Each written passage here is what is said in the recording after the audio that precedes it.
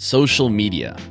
It's one of the most influential things in the world today. You go to sleep to it and you wake up to it, but have you ever asked the question, how is social media impacting me, my life, and my psychology? Well, on today's episode, we had a conversation with Cal Newport to uncover these exact questions.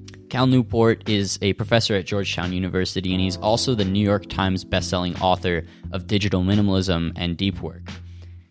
Professor Newport had a lot to say about how social media has impacted our lives, and he studies both sides of the equation, how technology develops as a computer science professor, as well as how it's impacting our society with his academic research. I really think that you will get a lot of value from this episode. If you feel addicted whatsoever to your social media use, to your phone, to your computer, to your television, this is the episode for you to destroy your addiction. Enjoy this conversation, and if you do, make sure to subscribe to the podcast and rate us on Apple Podcasts to help us grow. So Cal, for those that don't already know you, could you give us just a quick overview to yourself and your work? Well, I'm a computer science professor at Georgetown, where I study theory. I do algorithms, I do math on chalkboard type of work. I also write, however, books and articles about the impact of the type of technologies I study. So the intersection of technology and culture in particular is the beat that is interesting to me. So I've written 6 books. My more recent books have really been in this topic area. A lot of my writing is also in that topic area. So I study the science behind technology, and then I like to get into what's the impact of these tools on our culture. Fantastic. Yeah, your most recent book, Digital Minimalism, really struck a chord with Joey and I, and many of my friends, actually. I was recommending it to a bunch of my friends at Georgetown, and they've received a lot of value from it. So thank you very much for writing something that spoke so much to, I think, what my generation, Joey's generation, really feels, that and to kind of quote from your book, humans are not wired to constantly be wired. And I think we feel the repercussions every day of that. And you mentioned that you're a computer science professor, and that's actually the first question that I have for you. Given that you are somewhat brand you as almost an anti-social media use person, how do you go about being a computer science professor, but also having this duality as someone who is critical of the technology that you're using? Well, an interesting reality about what I would call internet boosters. So people my age or older who are geeks and who were heavily involved in the early days of the internet, right? So I'm one of these people that was on IRC servers and Gopher servers, remembered when the first text-based HTML browsers were released. And so I'm from this age of early internet boosters. So people in that world, these sort of tech geeks, almost to a person, are very skeptical of social media. And they actually have a huge, and I share this, a huge division, because they see this original vision of the internet as this distributed, democratized, decentralized network in which anyone could express themselves, you could connect to anyone. It wasn't controlled by a single entity. Social media was basically taking that promise and turning it on its head. It's a small number of companies that were trying to build their own private versions of the internet where they control everything and they can observe everything, and they try to get everyone to play in their walled garden. So it's something that often surprises people, is that the most hardcore technologists, those who have been around for a while looking at this stuff, are often the most skeptical of those small number of giant social media companies. So we really distinguish in our minds the promise of the social internet and what social media has actually wrought. When do you think that transition happened? Yeah. You're noting to like this older era of the internet where people kind of promoted creativity to now this sort of like corporate ran entity. When do you think that happened? Well, it's exactly the right question to ask, because what happened is you start to get around this period of 2004 to 2010. It's a period where the first major social media companies began to attract people off of the decentralized internet and into their services. Their pitch was a very reasonable one, right? This was the era of blogs, and you have Facebook come along and say, look, we have 2 advantages. One, we're easier. Like it's a pain. What do you want to do? You want to get an ISP account and learn how to hack WordPress. And look, we make it very easy to express yourself. This was what was called the Web 2.0 revolution. And they had this network effect offering. Everyone you already know is on this network. So you can go see what they posted. They can see what you're posted. The interface will be very easy. So the original pitch of social media was, let's take what you're already doing on the internet, expressing yourself, connecting with people, make it easier interface. Our walled garden is more convenient than the wilds of the World Wide Web. Then you have what I call the Great Transformation that happened between 2010 and 2012. And I think this is really important because it happened under the radar and it completely changed our relationship with the internet and technology. Two things happened. And this was led by Facebook because Facebook was preparing at this point for their IPO. So they had to get user engagement up so they could hit the numbers they needed to get the stock price offering they wanted on their day of initial offering. They made two changes. One, they broke the original content model, which was the profile-based model, which is what's the whole point of social media. I have a profile, you have a profile. I express myself on my profile, you express yourself on your profile. Because I know you, I will come over and check out what you're up to. That was the original model. That was Web 2.0 made easier. They blew it up and said, no, we're going to switch to something that no one asked for, which is an algorithmically generated, endlessly scrolling timeline. And so they blew past the original model, which was express yourself and see what the people you know are up to. And instead said, we're just going to give you a never-ending stream of content selected by statistical machine learning algorithms from all these different feeds, some from people you know, some from people you don't know, some from news sources, some from advertisers paying for it. And we're going to use statistical algorithms to try to predict what's going to keep you scrolling and consuming endlessly. The second change they made during this period was the like button, which was incredibly influential because what happened is you are now going to get, every time you logged on to social media, incoming social approval indicators. This didn't exist in original Facebook. This didn't exist in original Twitter. This didn't exist in original Instagram. So now when you post something, if you go back, you're going to get some intermittent reinforcement. Oh, people really like this one. Oh, people really didn't like this one. Oh, people are ignoring this one. And you knew that every time you hit that icon on your phone, there'd be more information like this for you to see about what other people were thinking about your content. That completely hijacked neural circuitry that had long been baked into our brains, and it made it almost irresistible to have to keep going back and check it. So these two innovations, the content becoming this sort of hyper palatable, endlessly scroll, statistically generated stream that you could just look at forever, plus intermittent social approval indicators, which just hijacked our Paleolithic brain and made it very hard not to keep going back to check, completely transformed our experience with these services. They stopped being what they had been, which was like a convenient version of blogs, a way to express yourself and keep up with friends and family, and instead became this weird sort of Medusa monster of, I'm looking at this thing all the time. I don't know why. It's making me feel bad. I can't help myself. It's getting in the way of other activities that are more valuable. That all happened in about a 2-year period, and it was not driven by the needs of users. It was not driven by advances in technology. It was driven by Facebook's need to get their user engagement numbers up to where their investment bankers needed them to be for their public offering.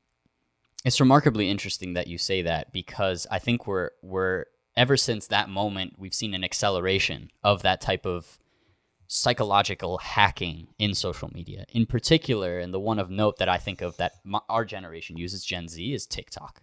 And it has gone bananas in terms of circumventing the whole model you discussed in the beginning, what it was originally intended for, at least social media, that is.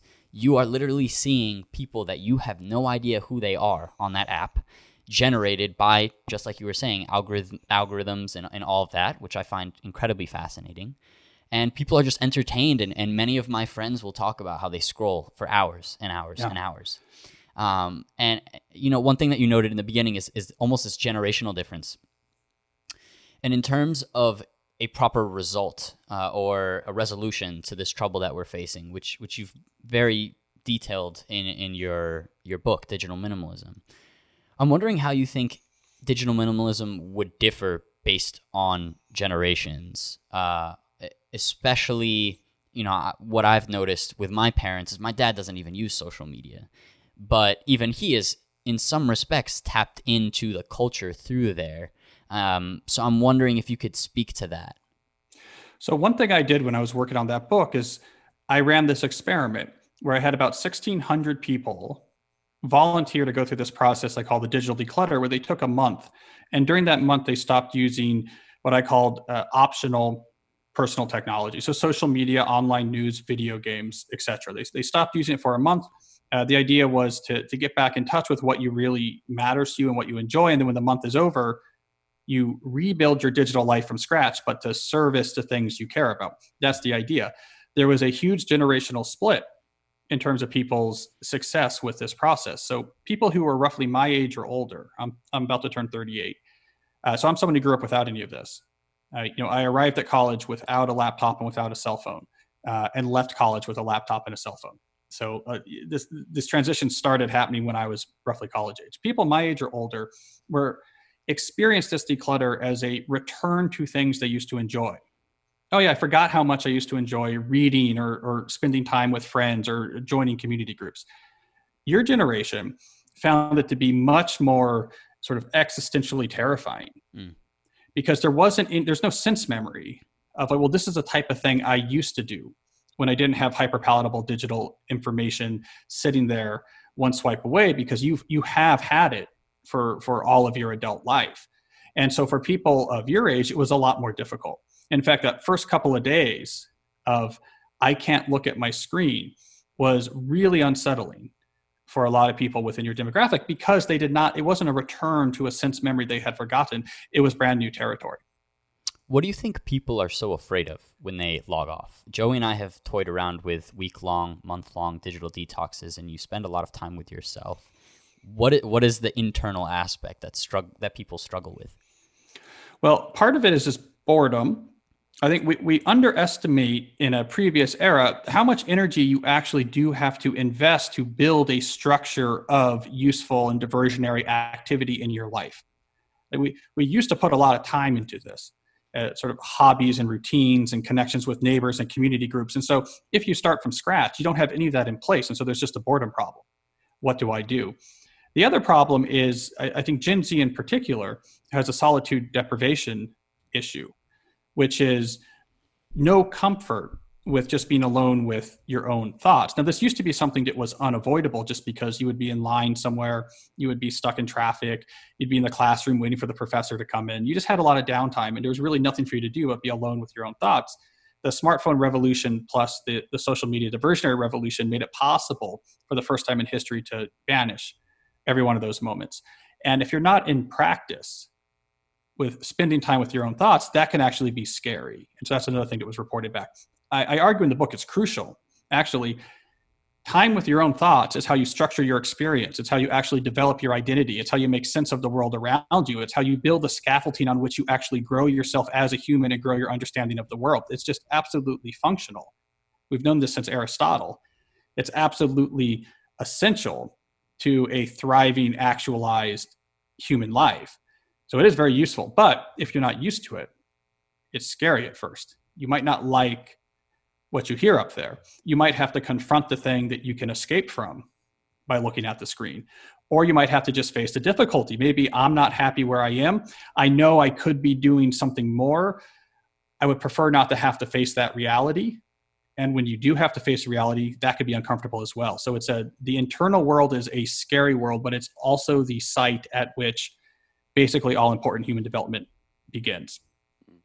To add on to that, you commonly make reference to this sort of value-based approach to social media or internet usage, though, at least for me personally, I find it difficult to discern what is of value versus what is not of value. And I'm sure a bunch of readers have felt the same way. In your eyes, how does the common person figure out what actually provides meaning to them?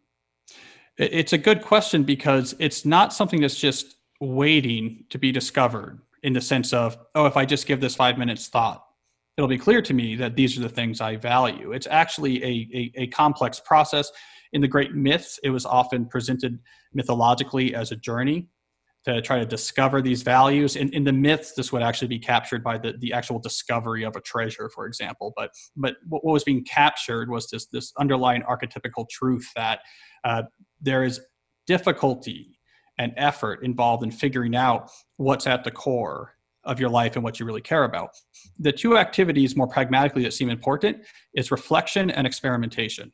And those are the two things I push, that if you're going to do this 30-day declutter, the two activities I push for those 30 days is reflection. So again, like we were just talking about, you and your thoughts, trying to make sense of what's going on in your life, things that have happened to you, trying to build some structure for your life, and experimentation.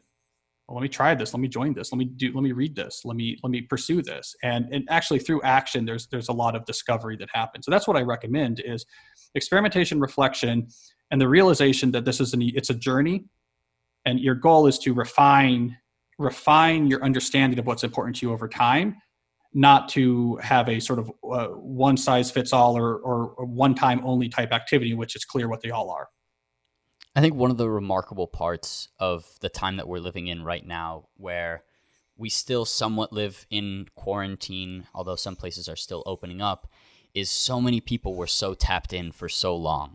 And now they're kind of coming out of their house, and there's almost this deep-seated feeling of, why did I spend all of my time on social media? So I think your message is more important now than ever. Is there any recommendation you would have for the kid out there who is still in quarantine, still stuck in their house, to occupy themselves in this time?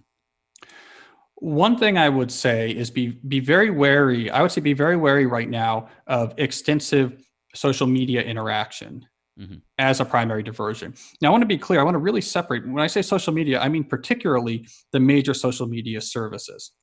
This is different than the social internet. I think using the social internet, like the ability to FaceTime or Skype with friends or family members, the ability to text or chat with, your cousin or your brother, the technology of the internet that allow you to connect with other people have never been more important than when we were stuck in our house for quarantine. But let's put that to one side and look instead at, let's say, like Twitter. So an actual social media service. I did an interview for GQ early in the quarantine where I said, I think part of the public health response to this to the pandemic really should be shutting down Twitter. Mm-hmm. And I sort of stand by that. Now, so why is that? Well, there's an important book I would recommend, to your audience. It's written by a great philosophy of technologist, academic named Neil Postman. He's late. He died in the 1990s or early 2000s. But he wrote this book called Amusing Ourselves to Death. And ostensibly, it was about television and its impact, but it was actually a much deeper argument, building from the work of his mentor, Marshall McLuhan.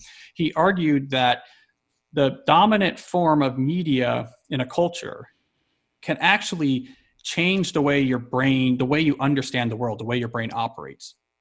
Your world can be changed by the dominant form of media. He argues, for example, the reason in part that the scientific revolution followed Gutenberg was not just because the printed book allowed information to spread easier, but actually interacting with long-form text changed the way that our brains work, the way that we thought. It made us able to do long-form thinking, systematic long-form thinking. And until we could do that, we couldn't invent science, right?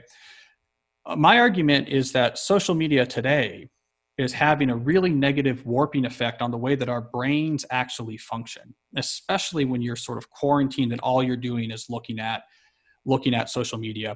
And I think very relevant, for example, to the topic of your podcast, I think the one thing I've seen Twitter do in particular, which is really dangerous, I think, for psychology, is that there's few sensations that's more fulfilling in the moment than being confronted with an enemy that is just unambiguously bad. Mm-hmm. You're facing the Bull Connor or the Pol Pot, it's like, this is just a obviously bad person.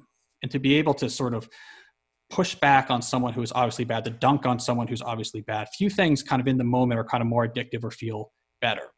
The hard thing is there's only so many examples in the world historically of people who actually fulfill that. But what Twitter has figured out is that, well, the way it kind of shapes our brain is like, okay, here's the rhetorical strategy of Twitter is just take whoever you disagree with and transform them into whatever just the absolute worst possible unambiguously wrong form of them they can be, and then dunk on that straw man.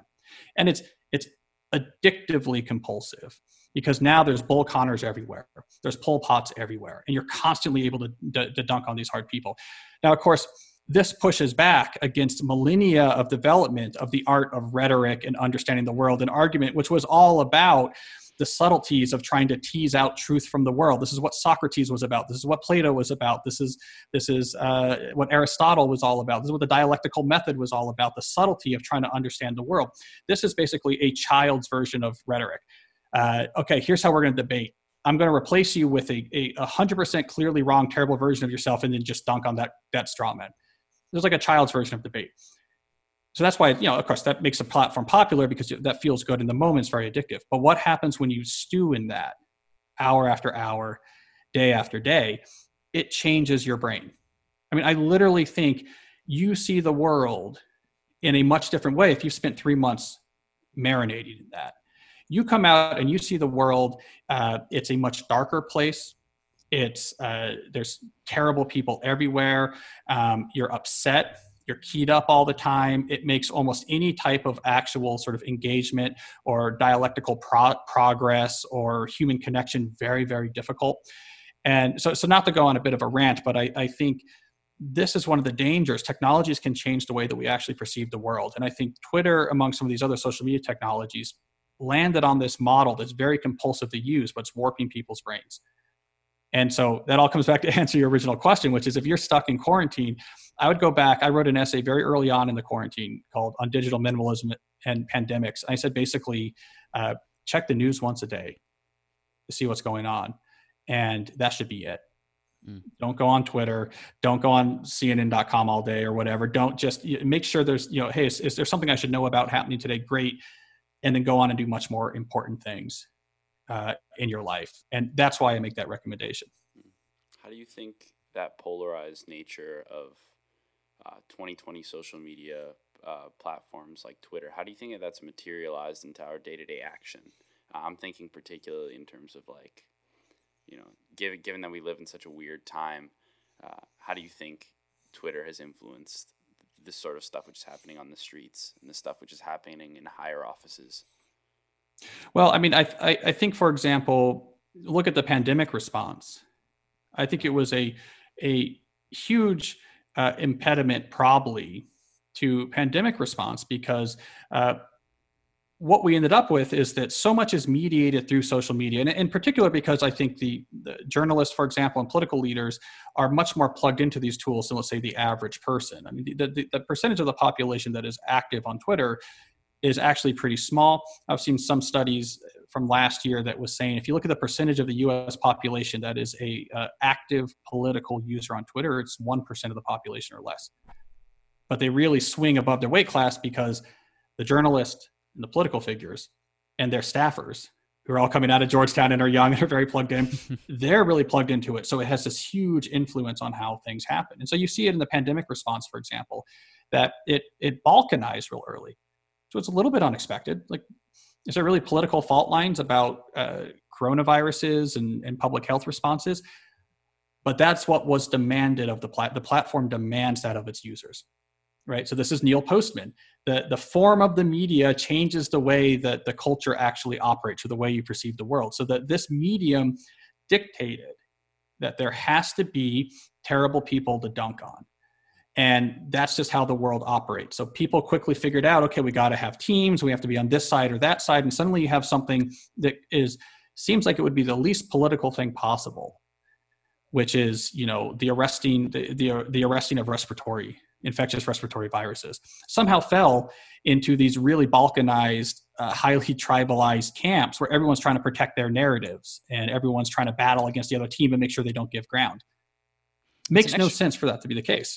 Yeah, it's an extraordinary business model just to think about. I mean, and you mentioned this in your book, the addictive nature of it is what forces their stock to increase day after day. What type of model could you foresee?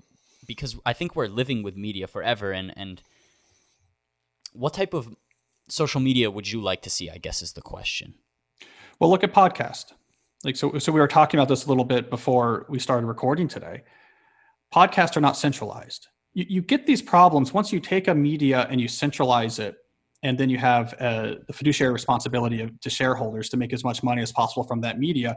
It's going to use everything available to suck as much value out of its users. And that's why Twitter goes from what it originally was, which was I can kind of express myself with small observations about what I'm doing during the day. It was like micro blogging. It was it was sort of innovative and sort of an interesting way to kind of keep up with what people are doing and see interesting observations. And it turned into this political grinding machine that just makes everyone miserable and outraged.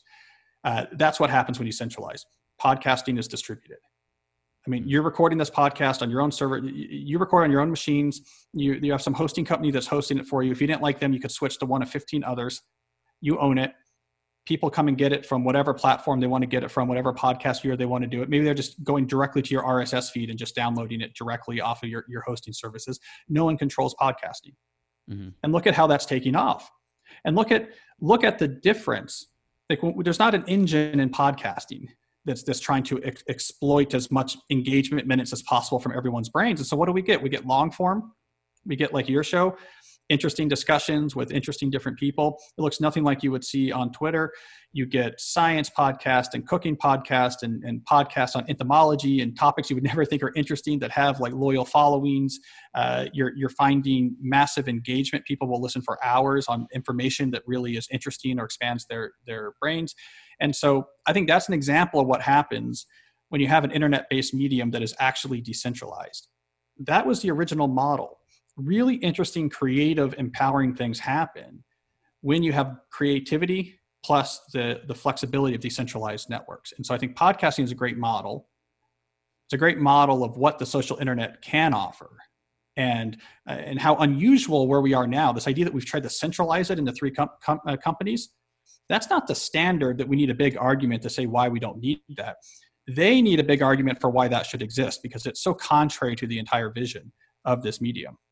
This seems to be almost a cautionary tale to the Joe Rogans of the world that are now signing deals with the likes of Spotify or whoever else moves into the space to have exclusive media on a particular platform. Does the recent news of Joe Rogan with the $100 million deal, does that frighten you in any capacity? Does it subvert what you think is so beautiful about podcasting? Yeah, and it's probably more than 100 million, by the way. That's what I'm hearing from people who know him. It does. So there's an interesting book. Tim Wu at Columbia Law School wrote this book, and I'm struggling to remember the name. I don't want to say the wrong name, but he wrote a really interesting book about 10 or 15 years ago. And you'll find it if you look at his list of books, it'll be obvious. But he made the case that that's inevitable, that anytime you have a telecommunications innovation, that it's going to inevitably end up centralized and centralized control. And so his thesis would be, what you're seeing with Rogan is the start probably. It's not just Rogan, it's what Spotify got Gimlet, Spotify got Bill Simmons. So they're consolidating. That might be inevitable. And it's a little sad. I mean, so we'll see. I mean, I think what they're trying to offer, hopefully in the end, like a Netflix type model where they have a really nice interface and there's a lot of exclusive content there that's really good. And then eventually you say, well, why don't I just stay within this app universe? I don't want to deal with these other types of apps. So coin flip chance that will end up consolidating again, which will cause problems. But I do like to state that podcasts are in right now. Yeah. I mean, it also brings up to mind that this business model I don't think has succeeded very well in the past. If you look to something like Luminary, which has total exclusive content behind a paywall, people are remarkably displeased with it. I believe it has something like a 2.8 star rating on Apple's iTunes for their sorry, not iTunes, but for their App Store. So it seems like people get very frustrated by it, which I guess is an encouraging thing.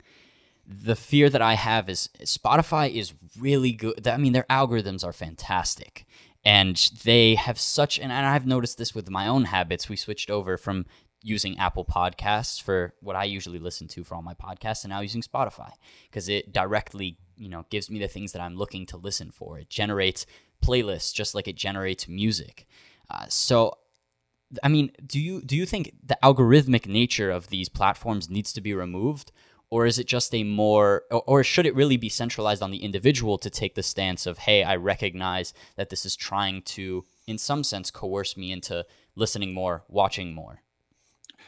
I think probably the latter. I think the user is going to have to evolve their understanding of what's possible when a company has this much information on me. I mean, we went through a similar education process in, let's say, the 1960s to the 1980s, where we got a lot more savvy about advertising techniques on television. Because advertisements got smarter. They figured out how to do psychological engagement. So kind of reach out and touch someone in the AT&T ad, and you would cry, and you just felt like you wanted to be with AT&T. And then we kind of got savvy to that and realized, okay, these ads are kind of manipulative. You need to be a little bit careful. We probably need to go through that with algorithmically generated content based off of harvested data. And I think we have a long way to go before we actually get to that point of savviness. I have not seen a feasible proposal for how you can legislate that out of existence. There has been some attempts. I know like Senator Josh Hawley, I believe, has been trying to propose some legislation that would actually get at some of the addictive natures and algorithmic natures of media, but I think it's too slippery. I don't know how you legislate that. I mean, what is an algorithm? What does it mean to be optimized? I don't know if that's going to work, which is why I've been pretty relentlessly user-focused, which actually puts me at odds with a lot of other people into space. I mean, I would say this was one of the big fights I got in from, let's say, the national media core when I was promoting digital minimalism. So this was, pushback from the New York Times Book Review, pushback from the New Yorker, both of which are places I write. So I don't want to actually push back these publications. This was just it's legitimate critique, but there is this real pushback of why aren't you dealing with more systemic solutions about what we can do to the companies and what we can legislate. Because I think that's often the orientation of policymakers and the journalists who cover them is what's the big swing Georgetown style clever piece of legislation that we can launch. And I come at it from another way because I don't see a lot of that's going to make a big difference, but I do see social movement can make massive difference in terms of people's engagement with this. So I often come at it from what can the user do to reform their relationship with these tools, because I'm yet to see a lot of really compelling options. As much as some might want those to exist, there's not necessarily a ton of compelling options where we can solve this by just forcing the companies to be what we want them to be. That usually doesn't work out well. It's not how we dealt with tobacco. We didn't try to legislate cigarettes to no longer be addictive. We instead educated the public that, hey, you probably shouldn't be smoking cigarettes and kids aren't allowed to have them and you can't advertise them on TV. And beyond that, caveat emptor. And that probably was the better strategy. I think one of the interesting notes there is you kind of have to hit them where it hurts. And that decentralized approach, just like you were mentioning with podcasting, I think is also true with polarization. To go on a bit of a tangent, I don't think that we can resolve the issues that we are facing, which, by the way, I think is very intertwined with social media and the algorithmic nature of it, that forces people on the opposing side, very polarizing in nature, further and further away from each other. And as our Overton window continues to shift in various different directions, I think we'll see it shift more and more, given this inherent nature of, hey, whatever is most polarizing is the thing that we will engage with on social. It is also the thing that grabs our attention when we're watching the news. And so far as people are getting that information from there, I don't think someone's going to magically create a solution in a systemic way. And authors like Ezra Klein, who recently published a book, Why We're Polarized, kind of speaks to that. He's like, there's common sense things that we can do, getting rid of the filibuster, changing how the Supreme Court functions, things that, of course, are still up for debate.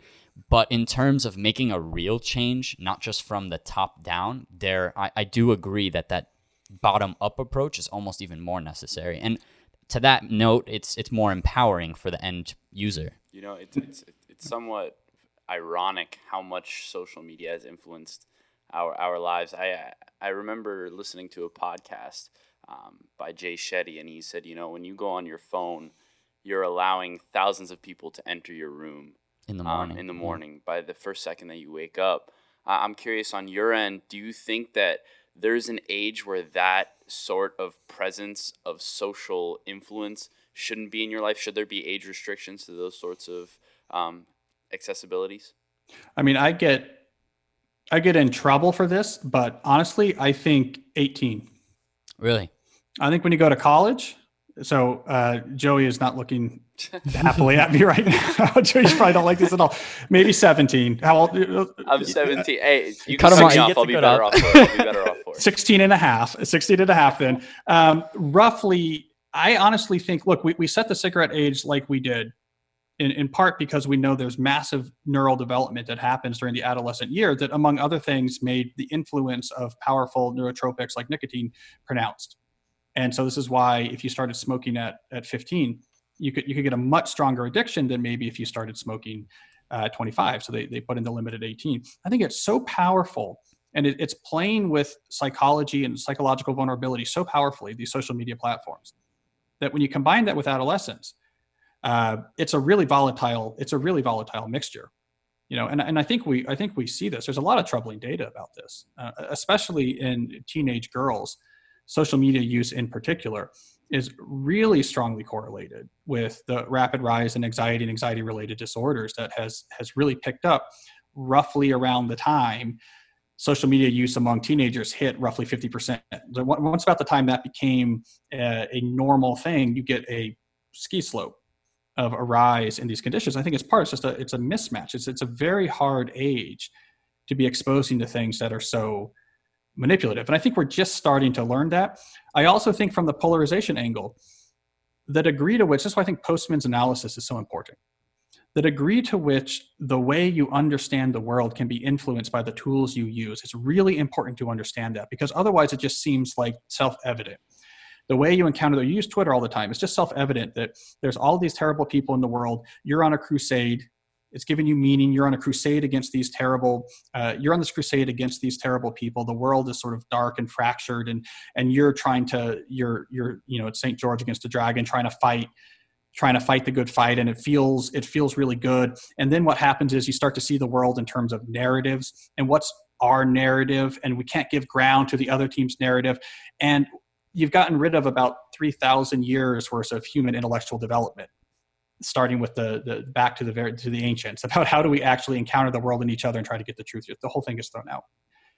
The degree to which that's influenced by these tools is important to understand, because then suddenly you realize, the way I see this world and this instinct I have that I have to dunk on terrible people and that I have to protect my narrative and I can't give ground to these people, and that sense of urgency, when you realize that a lot of it is constructed and unintentionally constructed, it's just a side effect of interactions with tools, it suddenly becomes easier to say, well, maybe there's another way to go about life. Maybe there's another way to think about the world. Maybe there's another way to engage with people in the world of ideas. And when people step out of that social media world and begin approaching the world, let's say with actual community involvement, like dealing with real people in their own town on issues where they actually have an influence, as opposed to being on a Twitter chain where it was started by a famous person, but you're not really talking to famous people. You're just yelling at other people, yelling at the famous people. And it's this sort of simulacrum of political engagement, but really it's just, you're in the Twitter salt mines, putting in your shift so that Jack Dorsey can make another $100 million that year. When you actually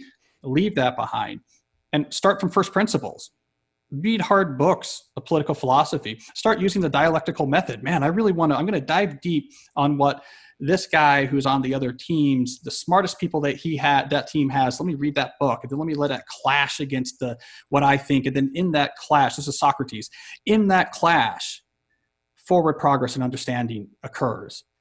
And it's unavoidable. You have to clash the ideas together. And in that collision, progress and thinking happens. Let me actually engage with real people. Let me get involved in political engagement where I can actually see my involvement made manifest.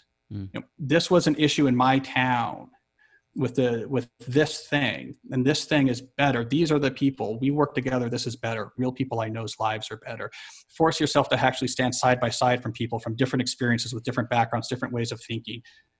Be confronted with that, to merge with that, to find what you like and don't like. I mean, all of this is an alternative approach to citizenship and political life that can be incredibly enriching. Aristotle said we were a political animal, that he's saying we were wired for this. When you realize all this is possible, and this dark, fractured world, when it's my team trying to defend my narrative against that team, and we have our media and they have their media, that's just basically a side effect of a profit-making tool. It's much easier to leave that world and go to the better world. So I keep going back, and I apologizing for preaching. No, that's totally all right. But I think it's just really important, because otherwise it's like the fish that doesn't know what water is, right? David Foster Wallace's Kenyon commencement address. To the fish doesn't know what water is. He's only been surrounding it. If you've grown up with social media, your brain has been marinated in it. It's the way the world seems to be. And it's like, well, let's just burn it down because the Nazis are at the door, And you don't realize the degree to which that is actually affected by this little glowing piece of glass that you've been trained to carry around and look at all the time, because there's these investors out in California who really wanted 100x return, because you know what? They only have 3 houses in Napa and they need a 4th. You start connecting those dots, it opens up a lot more possibilities for a more flourishing life. In that vein of thought, another philosopher comes to mind, Levinas, and his construction or his identification of identity and how it's developed is it's constructed against the other. And I think we're seeing a hyper-emphasized nature to that identity construction now. It seems like everything is political. Just like you were mentioning, how can a pandemic that has no political affiliation whatsoever be distorted for the purposes of political gain? How can people, and we're noticing this now, and I'd love to dive a little bit into that, given the activism we're seeing. I think that there might be a case to make that social media is spurring a lot of activism, especially regarding the Black Lives Matter movement. How do you go about balancing the dissemination of information, which I think undoubtedly has been increased as a result of these media, with the need to still be a minimalist in some sense and not get overwhelmed by all the information you're placing back into your brain? Yeah. Well, so I think there's 2 value propositions that social media platforms like Instagram, like Twitter have, that are good value propositions. They born out to be net positive in people's lives. And that's the informational and the inspirational. So as you're saying, let's say there's a protest march about something you care about being organized in your town. Twitter can be a very efficient method for finding out it's at 5:00. Or for gathering, starting a march that no one was thinking about. We also should not underestimate the power of inspirational social media. I used to put this down, but I've learned in sort of my travels and dealing with people that there's something very powerful. If there's a particular change you're trying to make in your life, if you can be exposed to other people who have made the change and have been successful at it and are an exemplar of what you're trying to do, that's actually incredibly important. I mean, if you're trying to get in shape, it turns out the things I used to mock on Instagram of like, why are all these guys shirtless on Instagram? Like, what is this? That would be Joey. Why is Joey always shirtless on Instagram? It turns out Joey is actually helping a lot of us, have there's actually something that's a good hijacking of the brain. It's like, okay, I see this. There's this Navy SEAL, Jocko Willink, so his only Twitter feed, from what I understand, is just pictures of his watch every morning at 4:30. He takes a picture of his watch at 4:30. That's incredible. That's when he gets up to exercise. So I think the informational and the inspirational are actual value propositions that these platforms brought that are useful.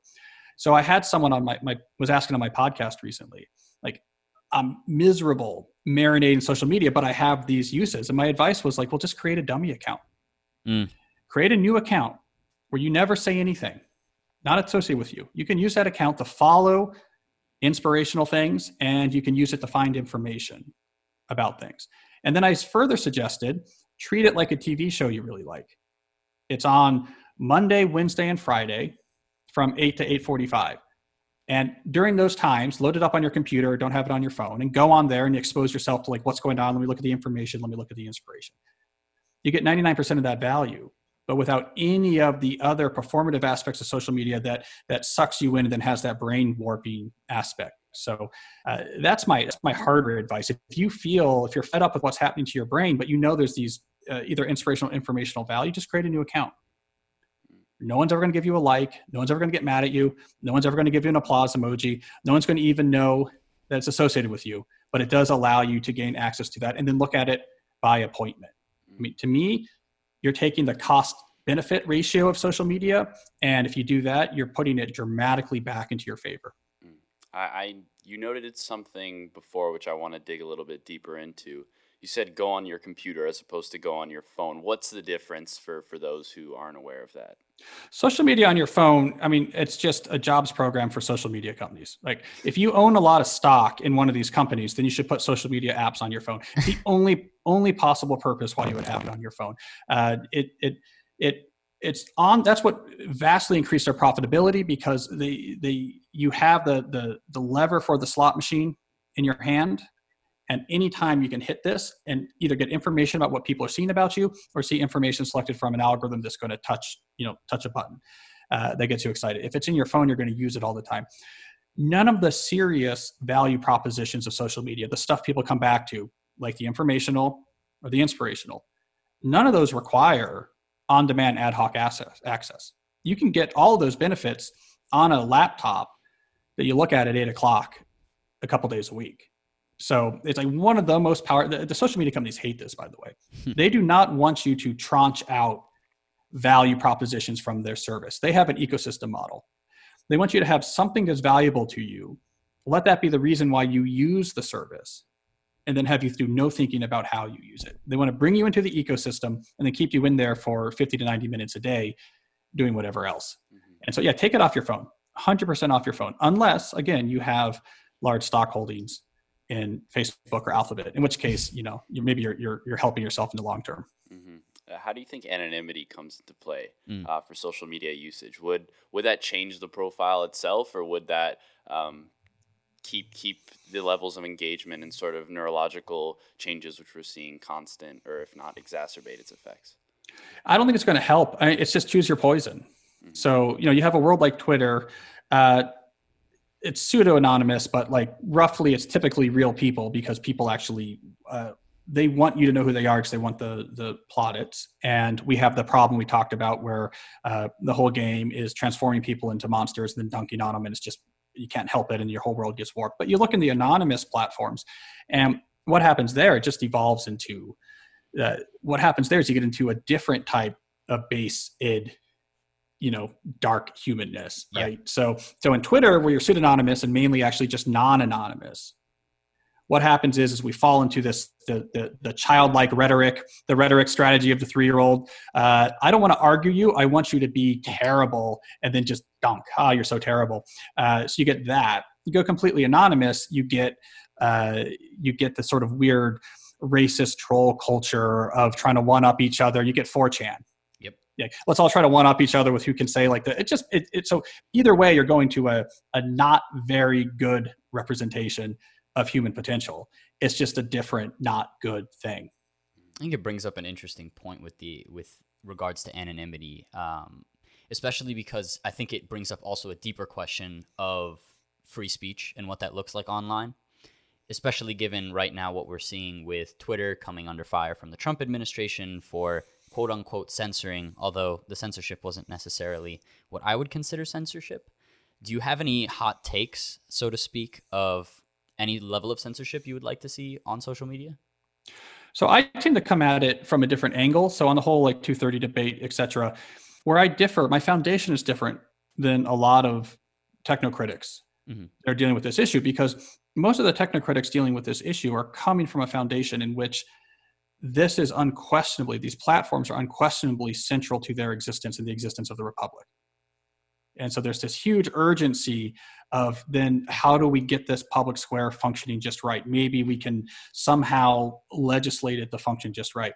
Humanist technocritics like me or Jaron Lanier, we come at it from another point of view, which is like, they shouldn't be fundamental to our experience, to our Republic. These are exploitative companies. The solution is not to try to legislate these companies into being exactly what the right thing is, because we'll never succeed. The solution is to stop taking these companies so seriously.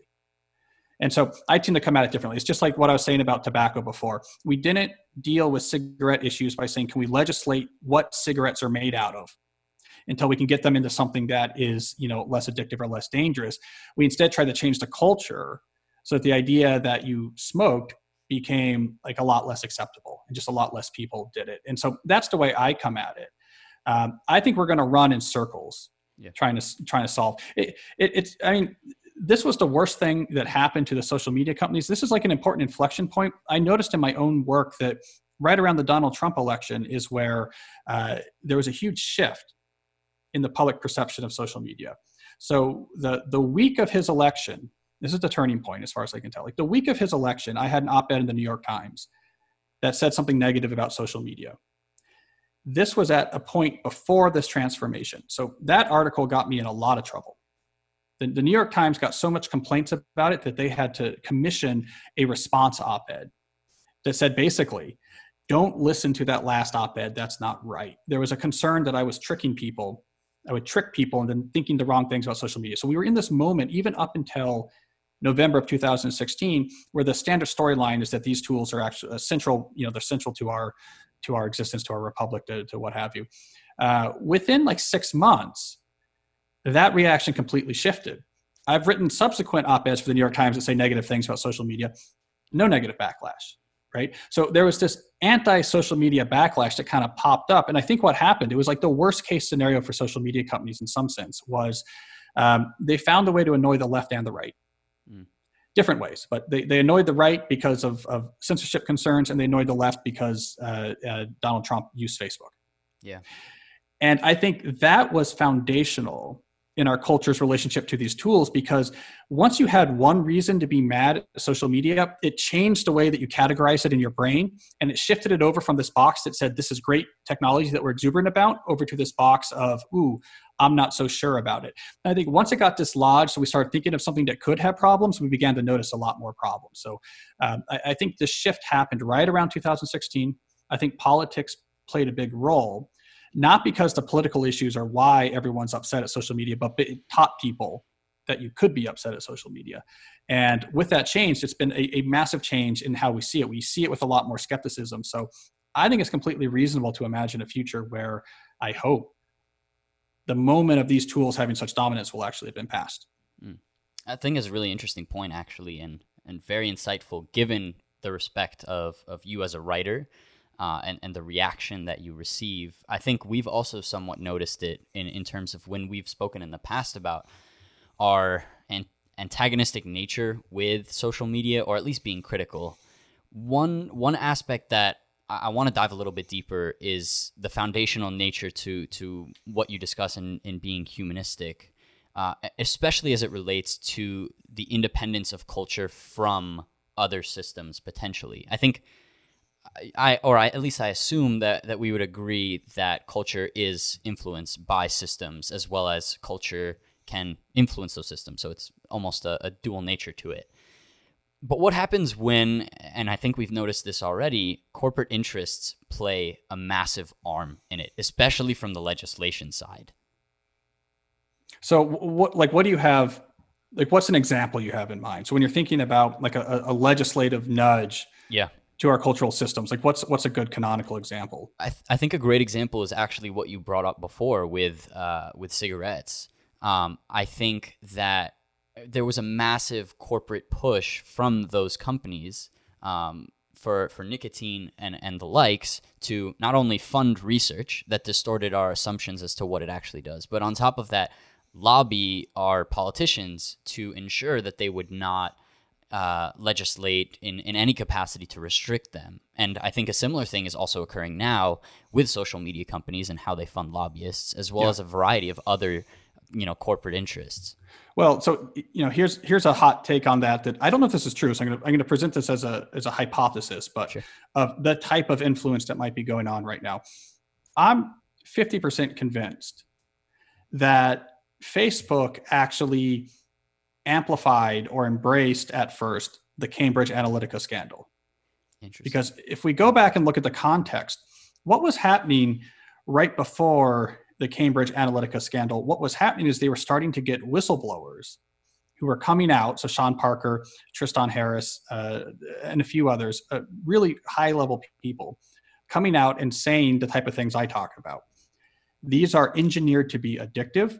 These services are exploiting you. They're exploiting your humanity. This is a terrible storyline for the social media companies, because there's no fix to that doesn't threaten their very existence. Their very existence requires their services to be exploitatively addictive. And so this was a real challenge. Tristan Harris going on 60 Minutes, talking to Anderson Cooper, holding up a smartphone and saying this thing is a slot machine in your pocket. It's terrifying if you're Mark Zuckerberg. because there's nothing you can do about it. You can't say, okay, look, we're going to make our services less appealing. We're going to make them less addictive. We're going to get you to use them less. That's direct revenue loss.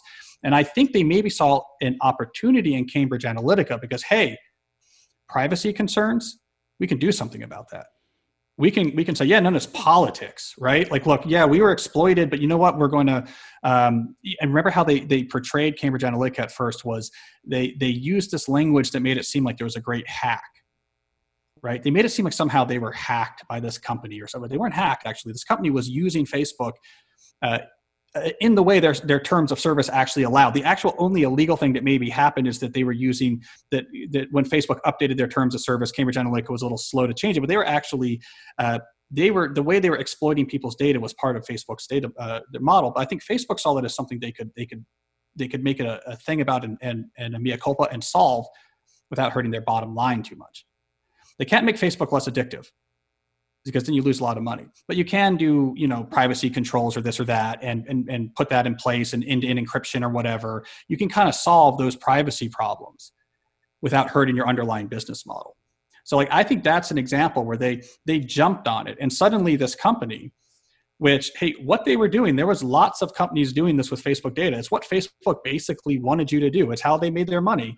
They made it seem like these were Bond villains who were in a hollowed out volcano that used their, super secret laser moles to dig into the Facebook vault and steal all this data, and that Donald Trump was there, like Dr. Evil with a cat, sending out these moles or something like that, right? Because I think they saw that was a preferable storyline. That's something we can solve. It blew up in their face though, because then it threw them into the world of polarization, and then everyone hated them from both sides of the political aisle, and ended up maybe not being a great move. But I think it's an example of what you're talking about, is they were trying to shift the conversation. We want to have a conversation about data security and privacy, not about this being addictive or exploitative, because we can fix the latter. The former is the core of our profitability. That's such a very profound statement. I really think that there are going to be a lot of documentaries, a lot of books written 10, 20 years down the line that expose the inner truth of a lot of this, especially, and this brings me to another point of conversation, more of a question of how you feel about the future with the advent of virtual reality. I'm currently reading Ready Player One, rereading it, and it's very interesting to see how much that's been tracked. So do you have any words to the future? Let's say someone's listening to this 10, 20 years down the line where they are in a Ready Player One world. Do you have cautionary tales for them? Well, I think we're in that world now. Yeah. Right? I mean, I think this is what Ernst Klein got wrong. He was imagining, what would we want to do to escape hard times? We would want to put ourselves into worlds that were very interesting and entertaining. We'd want to go to cool places and be able to jump motorcycles off of cliffs and have ninja swords and be around awesome people and go to these nightclubs. But the Twitter said, that's too complicated. Let's go right to the base of the brainstem. What do people really want? They want the chemical that makes you feel engaged or good in the moment. You can get that by having a ninja sword and jumping over the motorcycle thing and going on a quest in a virtual world. But you can also get it by looking at this thing and be like, there's this terrible person, and boom, I dunked on them, and oh no, they're coming back at me. And they just got to the brainstem. It turned out to be much, much simpler. You didn't need tactile gloves and high resolution laser VR cameras shining images straight to your retina. You could do it on a 4x2 inch smartphone screen if you just put the right content on there to hit those same chemical buttons. So I think we went to, and by we, again, I think this is a smaller percentage of the population, but they just hit above their weight class. It's just so influential on the way that political leaders and journalists operate. But for this class, they went to a Ready Player One world. Yeah. But it was a world where they weren't jumping motorcycles. They were fighting, depending on where they were on the spectrum, they were either fighting Bull Connor or Pol Pot. Right. So like terrible far right or terrible far left figure, but they're out there fighting wars. They're just doing it with text, got to the same place. It turned out to be a lot cheaper to do than Ernst Klein thought was needed. Mm-hmm. So if you were to sit down if you had the opportunity at least to sit down with one of these top executives, take for example, Mark Zuckerberg let's say they're sold on the idea for digital minimalism. I don't know why they would be, because it would be hurting their pockets, but let's just say they were willing to have that sort of conversation. Is there any form of advice which you would give to them in order to benefit people's usage on their platforms, to make it better for the common good of humanity? It's a complicated question. Like almost everything that could be effective would hurt the bottom line. I mean, so Twitter is an interesting example because more so than the other companies, their negative impact and addictiveness is partially accidental. Now, they still do attention engineering, especially in their app. They innovated the poll to refresh. There's no reason the poll to refresh. They had the technology just to do infinite scroll, but there was a sort of reinforcement aspect to that. It's like pulling the slot machine handle. You pull it and it sees what happened. And so they have done some of that, but they were actually surprised the degree to which once you added retweets and likes, how it became this sort of social feedback machine, and then culture took over and it spun people off into these weird directions. So Jack Dorsey's willing to entertain experimentations. He's thought about like, let's get rid of like buttons. Let's get rid of favorites. Let's just try to have things just kind of go out there, but there's no battle around them. That might help. I think Facebook and Instagram, I mean, they really depend on people using it compulsively. So I don't really know what they can do. I wrote an article for the New Yorker last year where I looked into independent social media platforms. And so there are indie alternatives where there isn't a large company. You own your own server, or it's you and a few people own the server and they talk to other servers. It's all independent and no one's trying to exploit you, but they're complicated. So, you know, I'm not quite sure if that's an alternative. So I just think the solution has to be not Facebook or Instagram or Twitter reforming themselves. I think it's the culture moving on from them and embracing a greater diversity of different social platforms and social internet tools. And so like one term I coined is long-term social media, or long tail social media, I should say, which is this idea of instead of having a giant platform that everyone is on, you have a multiplicity of platforms dedicated to different things with different models, with some of them you pay for. And you're engaged in these very intense and rewarding platforms. Maybe this one's 100 people, or here's 5,000 people who are into this. And so it's long tail, so it's niche. And that it gets us back to the social internet roots. And I think why this is possible is that original network effect sales pitch, you have to use us and not a competitor because everyone's on us. That kind of went out the window once they moved the content model away from profiles to just the endless stream. Once you're just looking at an endless stream that's being populated from random accounts, it doesn't really matter that your cousin's on Facebook or not. Mm-hmm. So you might as well go to a niche platform that people have really strong relationships. And I've been documenting these while I've been writing about these, where it's like, you know, the people, you're making each other's lives better. It's experts. Maybe you pay $5.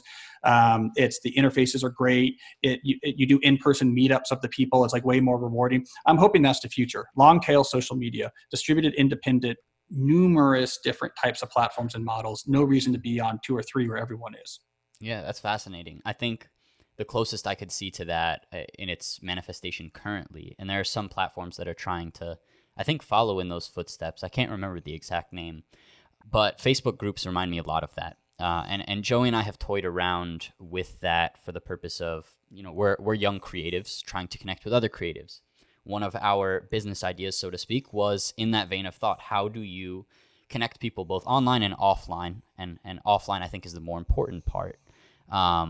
In that way, without, you know, facing the same problem of it's just engaging you because we want you here forever, instead of a value-based approach. Yeah. Well, there's definitely been a shift in the long tail social media networks where they've moved away from Facebook groups to setting up their own Slack servers. That's something I see a lot. So we have our own Slack server that has these sub channels and we own it. Mm-hmm. So no one's trying to, it's not like you come to the Facebook group and then Facebook sucks you right out of there and into like your uncle posting something crazy and then you're down there goes your evening. So I've seen that. Also, you remember in digital minimalism, I documented all these different ways that people found out how to use Facebook groups without seeing anything else on Facebook. Yeah. It's a huge challenge. You have to use like the newsfeed eradicator plugin for Chrome or unfollow everyone or bookmark the groups page. So you can do it. You can, I call this the attention resistance in the book. There's a way to go into Facebook and get to a Facebook group and see what the people in the group are posting and not see anything else. But it takes a lot of effort. Definitely. I think there's a massive opportunity there as well, given that currently most of the attention is on these major platforms. And I guess that's the main appeal, like you were mentioning before. And I don't know, I guess from a marketing perspective, it seems like everyone's focused on social media. I'm particularly interested in marketing myself, as well as psychology, and just seeing the major push when I try and find things online. Everything is social media is the way to go. That's where the attention is. Follow where the attention is. To subvert that model, in some sense, I think that it might be necessary to use those platforms and make that case, just like you're saying, just like you do in the book, actually, to make the case for why we shouldn't be using it. But it's almost a David and Goliath scenario. It's a, Joey and I, we start something, we say, hey, let's, take down Facebook. But their backing is remarkable. So do you think these vigilantes of sorts can take down this Goliath, or are we just stuck? I don't know if taking it down should be the goal. I think the goal should be thriving outside of its shadow. It's like you have the despotic king in this kingdom. And you got two options. You're like, okay, we're going to get our friends together and we're going to try to take down the king. Or you say, we're going to go across the ocean and set up our own country. And hopefully that country does better, and better. And then eventually it's the United States. And, in this metaphor, maybe it's the American Revolution or something. But I think that's the way to think about it. And I'm seeing that more. People are just doing, I have a podcast, I got a blog. Often these long tail social media people, they have some presence on the social media platforms. Maybe they tweet things out or this or that, but that's not their core. And they have these networks of maybe 1,000 people. 1,000 people pay $50 a month. And this group that they're a part of is just crucial to their thriving and happiness. And it's nicely profitable for the people who run it. And it's great for the people who are in it. And they go and meet up in person and do whatever. And it's transformative to their lives. And it's a kingdom that exists outside of the borders of the despotic reign of Facebook or Twitter or Instagram.